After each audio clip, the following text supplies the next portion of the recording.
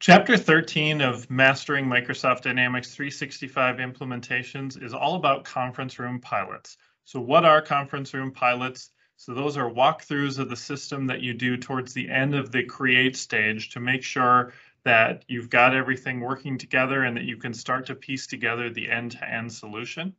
So we talk about what they are and when to use them, but we also talk about what to be worried about as it relates to conference room pilots. So you want to make sure you're inviting the right people because this is not the final product. And some people get the impression when they see something not working in conference room pilots that this solution isn't going to work at all.